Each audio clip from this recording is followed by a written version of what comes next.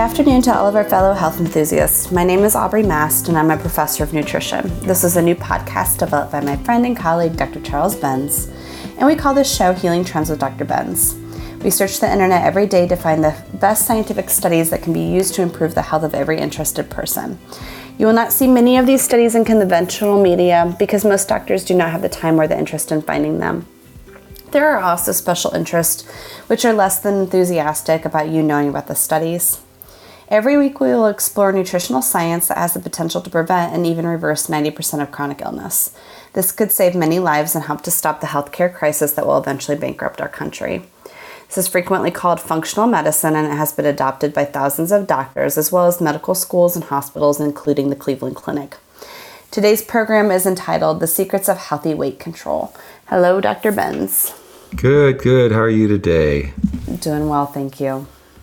I know I don't have to worry about you and your family about overeating. I don't think mine either, but I know there's a lot of families and a lot of people out there who are thinking this is the time for celebration, and they're going to eat, and don't worry about the scale or the weight. And then in the new year, they're going to make a New Year's resolution to try to lose that weight. And as we know from our previous studies, about 97% of people who try to lose weight fail and eventually end up gaining all the weight back that they've lost. And so that seems to be a cycle that just can't be broken. I mean, we've got about 70% of the population now that's overweight. And, you know, a lot of the studies are now saying that people that are overweight are more prone to have chronic illness because they have more inflammation in their body. Now they're saying that a pretty large majority of people who have had COVID or have died have been overweight. So the overweight thing gets to be a little bit more serious every day. And I just thought we should have a program at the beginning of the new year that kind of talks about this and gives people a little bit more in-depth understanding of why it's so difficult to lose weight and keep it off. I know this has been a topic for your students too, so what's been the main things that you've concentrated on to get people to lose weight and keep it off? Well, I think that requires us to change the way we think about weight loss. For most individuals, when we think about weight loss, we think about going to the gym in order to lose the 15 pounds, the 20 pounds, the 50 pounds. And we don't think about weight loss in terms of weight maintenance or in terms of lifestyle changes. And just like we don't accumulate weight overnight, we're not going to lose weight overnight. So I think the conversation always for me is not necessarily about losing weight. It's about how do we maintain the loss of weight by changing our lifestyle habits, which means we have to look at what we're eating, but it also means that we have to look at how we're sleeping, what pharmaceuticals we're taking, what our stress levels are, how much we're moving our body, what kind of vitamin D or sun exposure we're getting. There's so many different components of lifestyle medicine that are pertinent to weight loss that I think we have to shift that conversation away from just, I will eat less calories and therefore I will lose weight. Right. Well, one of the things that I did a few years ago is I dug a little bit deeper into this topic, and I came up with 4 categories that people did an evaluation on each of these 4 categories to find out where this problem was actually coming from. So in digging down, I found out the first category was eating patterns. And so were they eating frequently enough? Were they eating too quickly? Were they not chewing their food properly? Were they eating the wrong kinds of food? Were they really paying attention to their metabolism? Because everybody's a little bit different. So we had an evaluation tool that actually looked at these different eating patterns to see whether that was one of the big factors.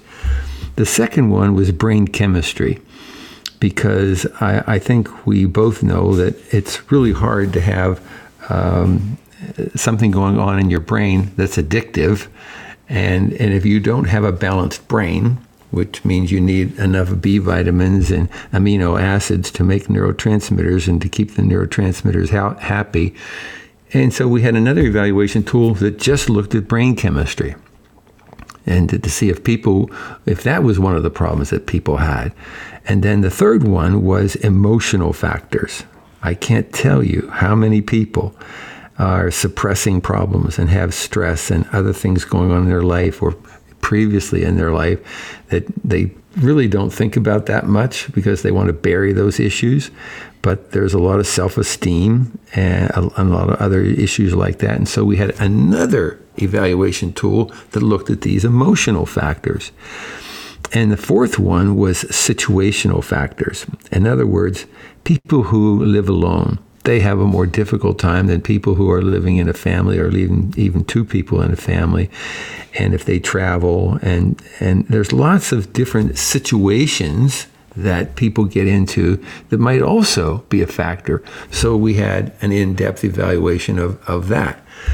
And then people could look at these four categories and go, oh my goodness, look at this. The evaluation clearly points out that my main thing that I have to concentrate on is brain chemistry, or the main thing is, and so we at least give them an idea of what the priorities are for them. So it becomes more personalized. So what do you think about that approach? Is that something that you think is worth looking into for almost everybody? Or do some people just always want the quick and easy way to do things? Well, I mean, I think we are a culture of quick and easy. So that is really why the diet industry has made millions off of people trying to lose weight quickly. And I think the tool that you're suggesting is way more valuable in the sense that you have a greater sense of efficacy of what is my role within my own health, but what is my role within the weight that I have.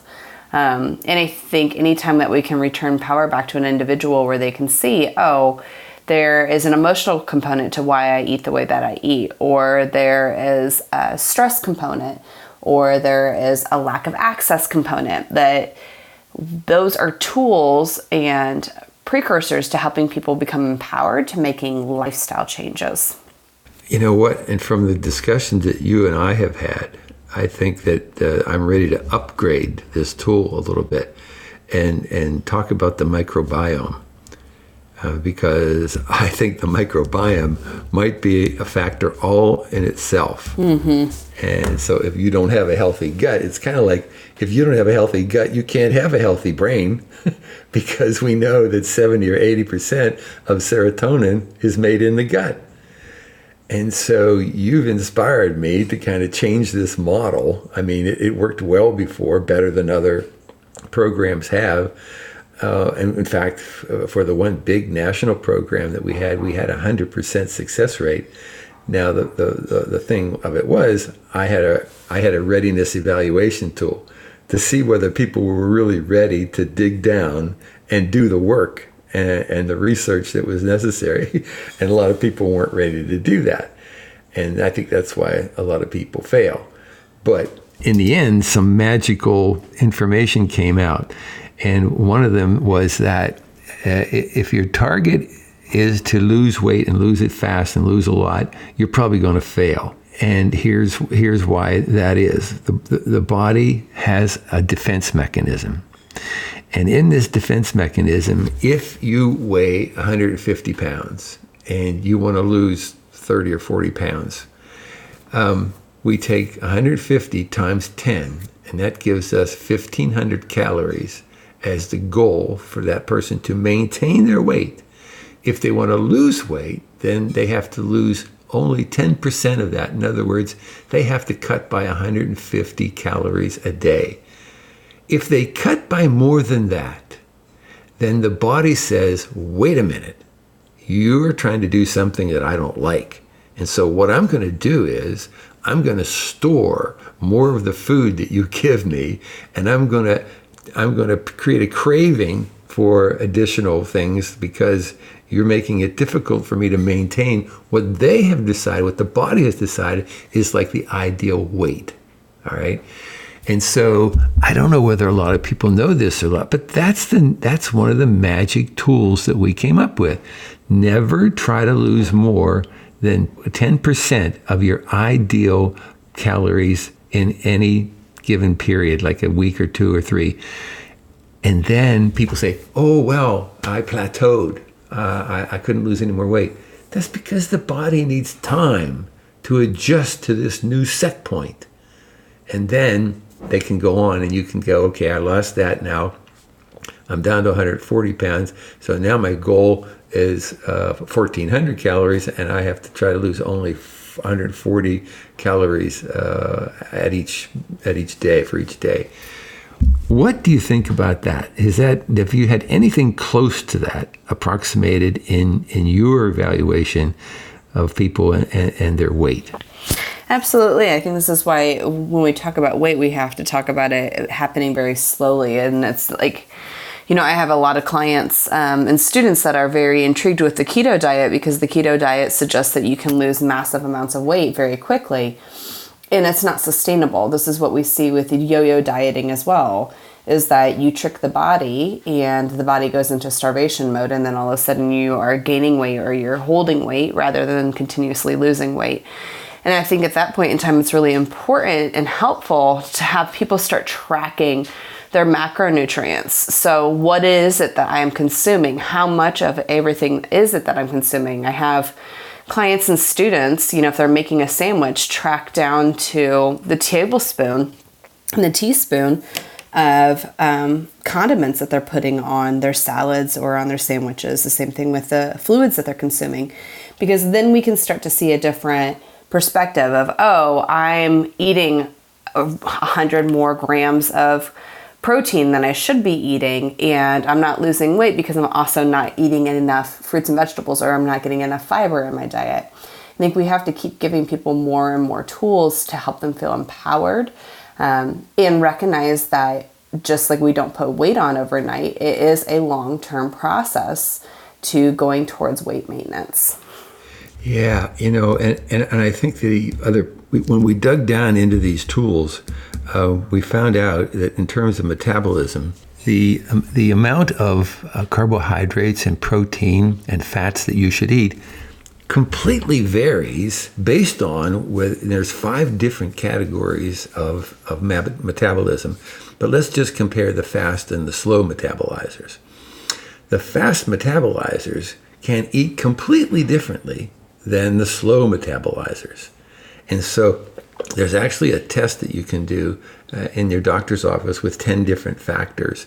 But one of the simple things that we do is we just measure how long a food goes through your body. And so if it goes through your body in 12 to 15 hours, then you're a fast metabolizer. If it takes you 15 to 20 hours or more for food to go through your body, then you're a slow metabolizer. And I think that people would always say to me, well, how do you know? I said, well, if you eat beets or corn, you'll know when it comes out. All you have to do is watch for it. And so we use that to determine whether somebody's a fast or a slow metabolizer. And then if you're a fast metabolizer, you can eat more of certain foods like proteins and good healthy vegetables and carbohydrates. So we would maybe go 60, 20, 20 as far as carbohydrates and protein and fats. And then if you were a slow metabolizer, we would want to change that ratio completely so that you were getting less of these carbohydrates and maybe more protein, but less fats. And so we know that's a factor. We know that chewing is a factor because up to 50% of the nutrients can be lost if you don't chew your food properly. And if you don't have quality food, then your cells that's the first craving that's going to happen, is if you're not eating quality foods, all your cells in your body are going, excuse me, we need more nutrients. And that's when they'll start the cravings. So when people say, well, yeah, there's cravings for magnesium and there's cravings for different things, the first craving comes about if you don't eat healthy foods. And so you and I have stressed that for a long time. And I'm going to tell you that the thing that did it for our family was Ingrid, my wife, did the keto diet. And she knew she couldn't do it forever and ever, but she gained and kept off more weight in the last 6 months than she had in any other 6-month period in her life. And now she's able to get the more of a plant-based Mediterranean diet going on there, but still intermittent fasting worked for her. So she ate all of her food within an 8-hour period. And the rest of the time, she didn't feel that she was hungry at all because she was eating quality foods. In my case, it was snacks. I was a snackaholic.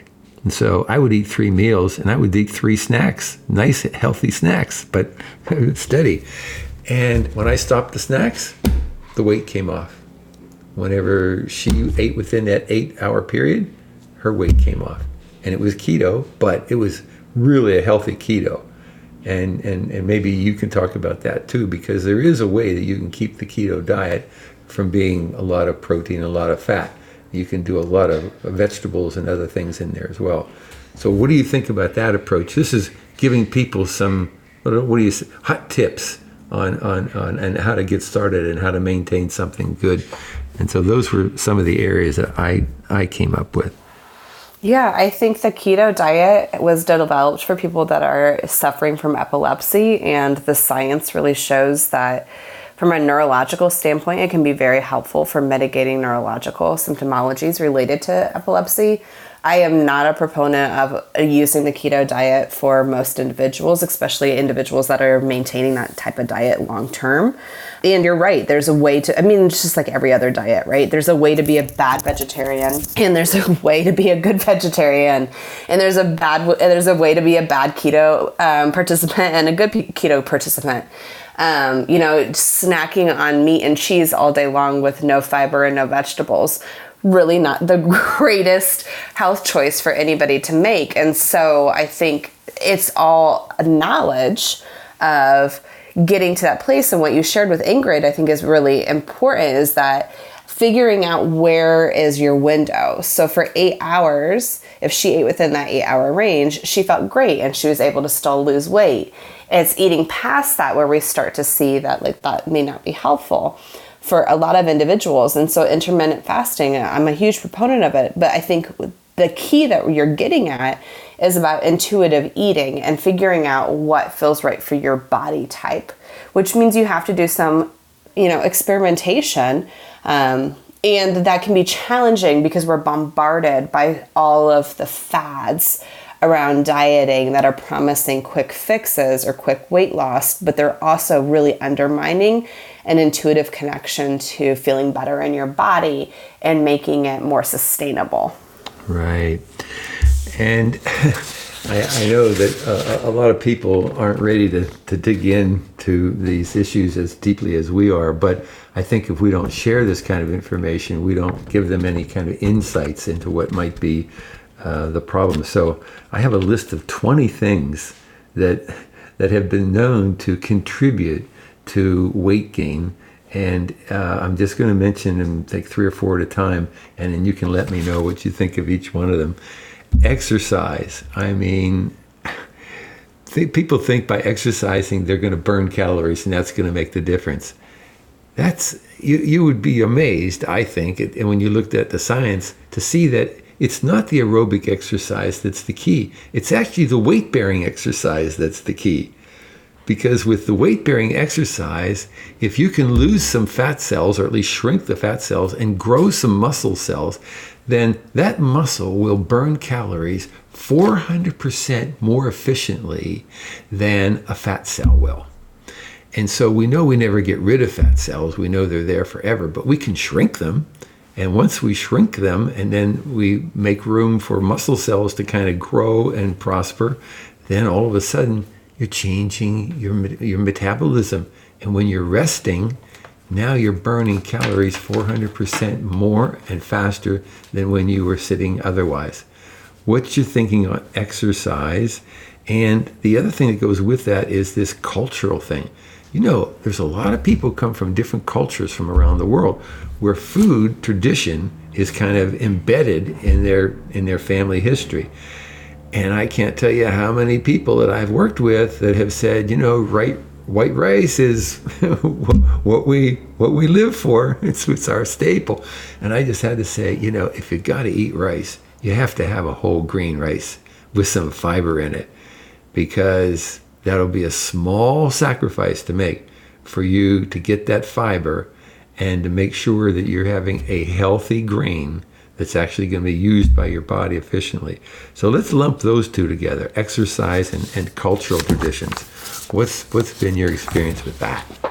Well, I think that we can go back to the blue zones. And if you look at blue zones, there's not this premise of needing to exercise, because the whole culture is based upon movement. And so I think that's where we've got it really wrong in the United States, where we're like, oh, well, I have to carve out an hour worth of time to go to the gym. What about we challenge ourselves to think about movement rather than exercise? So when I am cleaning my house, I am moving. When I am dancing in the kitchen, I am moving. When I'm walking around my neighborhood, I am moving. All those things help to stimulate our heart rate variability, help us burn calories, but they're not necessarily so daunting, and they can also become part of our cultural application to moving our bodies more. We've become very sedentary, and we think that that's a cultural norm, and it's not. And especially if we look at other cultures that do not have the weight gain, the obesity, the type 2 diabetes, and the cardiovascular disease that we see as typical Americans in 70 to 80% of our population. Yeah, exactly. Well, the other, there's a couple other things here that are factors. We talked about stress a little bit. We can maybe talk a little bit more about that. Also, genetics. There's some cultures that have genetic implications for how they process things, and there's time pressures. I mean, how many people today have to run from one place to another, grabbing food where they can? And when you say to people, it takes about 10 minutes to make a healthy sandwich or a healthy snack to take home or take to work with you, it's not that hard. Maybe more people working at home, which happened because of COVID, will be a good thing. Maybe it'll be a bad thing. But I'd like to see what you feel about it, because time pressures are still going to apply to a lot of people, because salaries are not as high as a lot of people would like them to be. And so they have to have, if they have a family, they have two people have to work. And then maybe the kids don't get fed the way they should. We've talked about that before. So time pressures and stress. What are some tips that you give people for those kinds of issues? I think it's all about prioritization, and I work with a lot of clients on this, that they're able to prioritize answering the emails before they get out of bed. They're able to prioritize running from meeting to meeting, but they're not willing or able to prioritize themselves. And I think when we talk about weight loss, and we also talk about lifestyle changes, we have to start really prioritizing that our value comes from how well we are capable of taking care of ourselves. And so with working at home, it's very easy to be like, oh, I have to sit in front of the computer all day long. Well, we can also schedule in 5 to 10 minute breaks where we're getting up and we're moving our body. We're making sure that we have reminders going off to drink more water, or that we're going outside so that we have vitamin D exposure. I think it is a cultural shift on that you and your health have priority. And in that priority, it helps you become a better employee. It helps you become a better person. It helps you become a better parent. But that requires an individual to really prioritize themselves above the to-do list. Yeah, I mean, and these are other issues that are kind of follow on to that there's implications here. They're not for everybody, but at least people have to think about them and go, oh my God, this might be something that I have to deal with. In other words, prescription drugs. Some prescription drugs actually contribute to weight gain. Antihistamines are a good example. And so there's not adequate warnings on these on these drugs to let people know this could possibly be a factor in your weight gain. And so that's one thing. Allergies are another thing. There's been whole books written about the fact that allergies can contribute to gaining weight. and toxins. When you have toxins in your body, guess what one of the defense mechanisms is? The body will encapsulate that toxin with some fat in order to protect it from getting into your cells. It's amazing what the body has as defense mechanism.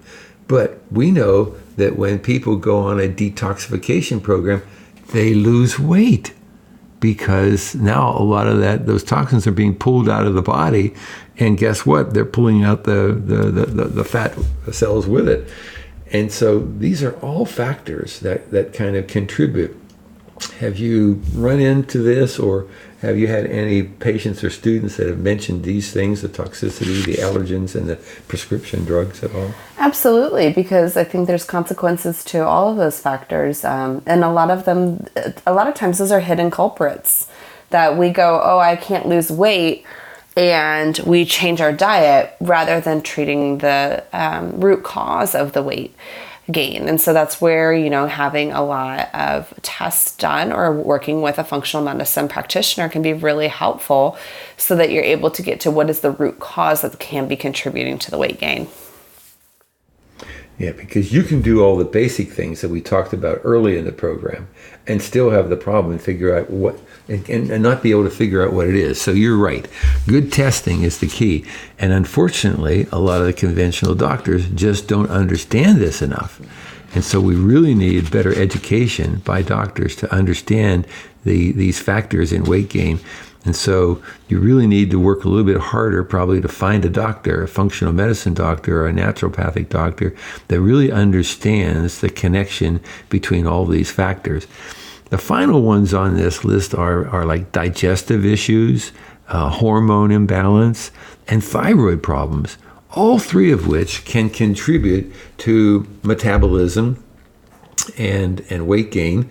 And, unfortunately, in the case of women, a lot of the women that I've known over the last 20 or 30 years, when they get to menopause and beyond, they start to gain weight around the hips. And they start to say, wait a minute, I didn't change my diet. I still exercise exactly the same way as I did before. Why am I gaining weight around my hips? And so that's when I tried to explain to them that when the body isn't in its kind of hormonal balance, state of hormonal balance, then if it needs more estrogen, guess what? It will lay on some fat around that area because that fat will help to make estrogen. And so this is another one of those hidden culprits that you mentioned. So how about those three, thyroid, hormone, and digestive issues? What are some of the things that will help people to get balanced in those areas? Well, there's always the role of supplements, but I think the first thing is you have to understand and know if that's where your body's coming out of allostasis or alignment. And that is really where you're going to have to work with a practitioner. You can definitely, gather information by doing food diaries and emotion and lifestyle journals, but ultimately checking digestive function and hormonal balances is going to come from having some form of an intervention happening. Well, and the whole brain chemistry thing, we have a whole program on brain chemistry. And the body needs 5 types of nutrients in order to have the brain work in the way that it should. It needs glucose, it needs essential fats, it needs phospholipids, it needs amino acids, and it needs nutrients like vitamins and minerals. And so we have a scale, a survey that we do to see whether people are eating according to their brain health. And so that's also something that if you're not eating according to your brain health, then you can't possibly get this done. It's an impossibility to lose this weight. So I'm going to try to work on this microbiome one because I think we need a special evaluation tool for that as well. But I think that we've given people some really good insights into the kind of things that they can think about that they might not have thought about before in terms of reevaluating their weight maintenance program, as you mentioned it, in the new year.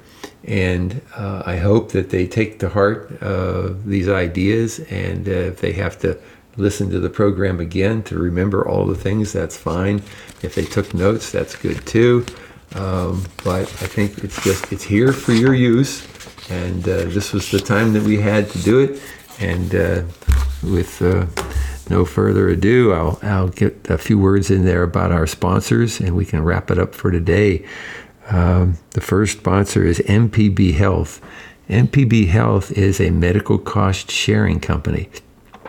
And the reason that's different than insurance is that it doesn't sort of guarantee that you'll be able to get a set rate, although the rates that do start off are usually less. They're like 30 to 50% less than insurance. But the reason that is that they promote wellness. They promote health. And so all the people who join, who are members of the organization, they pay according to how much health expense they have to absorb. Whereas the insurance companies bill you as if you were going to become ill. And then if you use it, fine. And if you don't, okay, then you're subsidizing other people. So the medical cost sharing group just says, MPB Health just says, look, we're going to keep this at a basic level, 30 to 50% less than insurance.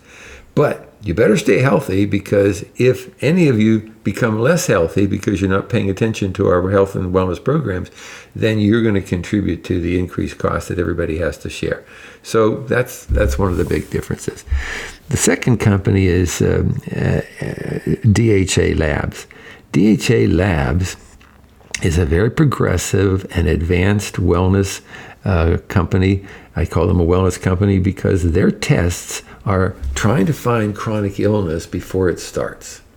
All right, 5 to 10 years beforehand. And we know that the cells are making changes very early in the cellular deterioration process. And if you can find them early enough with the right tests, 99% of illness can be prevented and treated effectively. And so DHA Labs is in Chicago, and you can go online, you can look at their programs and their tests that they do. You can call them and get a consultation to find out which test might be right for you. It's good for individuals, especially self-employed individuals and small working groups, but big companies have used them as well. The third one is SunTrust Financial Planning. SunTrust Financial Planning has been a client of mine for about 15 or 20 years, and they also look at financial planning a little bit differently than other financial planning companies. They say if you're not healthy, you really can't enjoy the wealth that you accumulate, and so they can give you good financial advice, but they want to give you good health advice too. And that's what I really like about SunTrust Financial, is that they give people both. And I think that's why they're one of the more successful companies in the financial planning area. And the fourth and final sponsor is Paddock Pools. Paddock Pools has something very unique. They have a vacuum extractor that actually takes the chlorine gas off the surface of the pool so that people can breathe better water, better air with more oxygen in it. And this is really important, because if you breathe that chlorinated air, then you're going to end up getting zinc deficiencies and probably deficiencies in vitamin D3, which can cause cancer. And so swimming is a great exercise, but I would prefer to be in a pool that has one of the Paddock Pools vacuum extractors on it. And so if you have a pool project in your community, try to learn more about it and make sure your committee learns more about it. If you can find one in your community, swim there, because it's going to be a healthier swim for you. So those are our sponsors. We really appreciate everything they do to keep us on the air and able to give out the information that we have and help as many people as we're able to help. And I'd just like to thank Aubrey again for her program advice today. It's always sage and wonderful. And we'll see you all down the road. Thanks, Aubrey.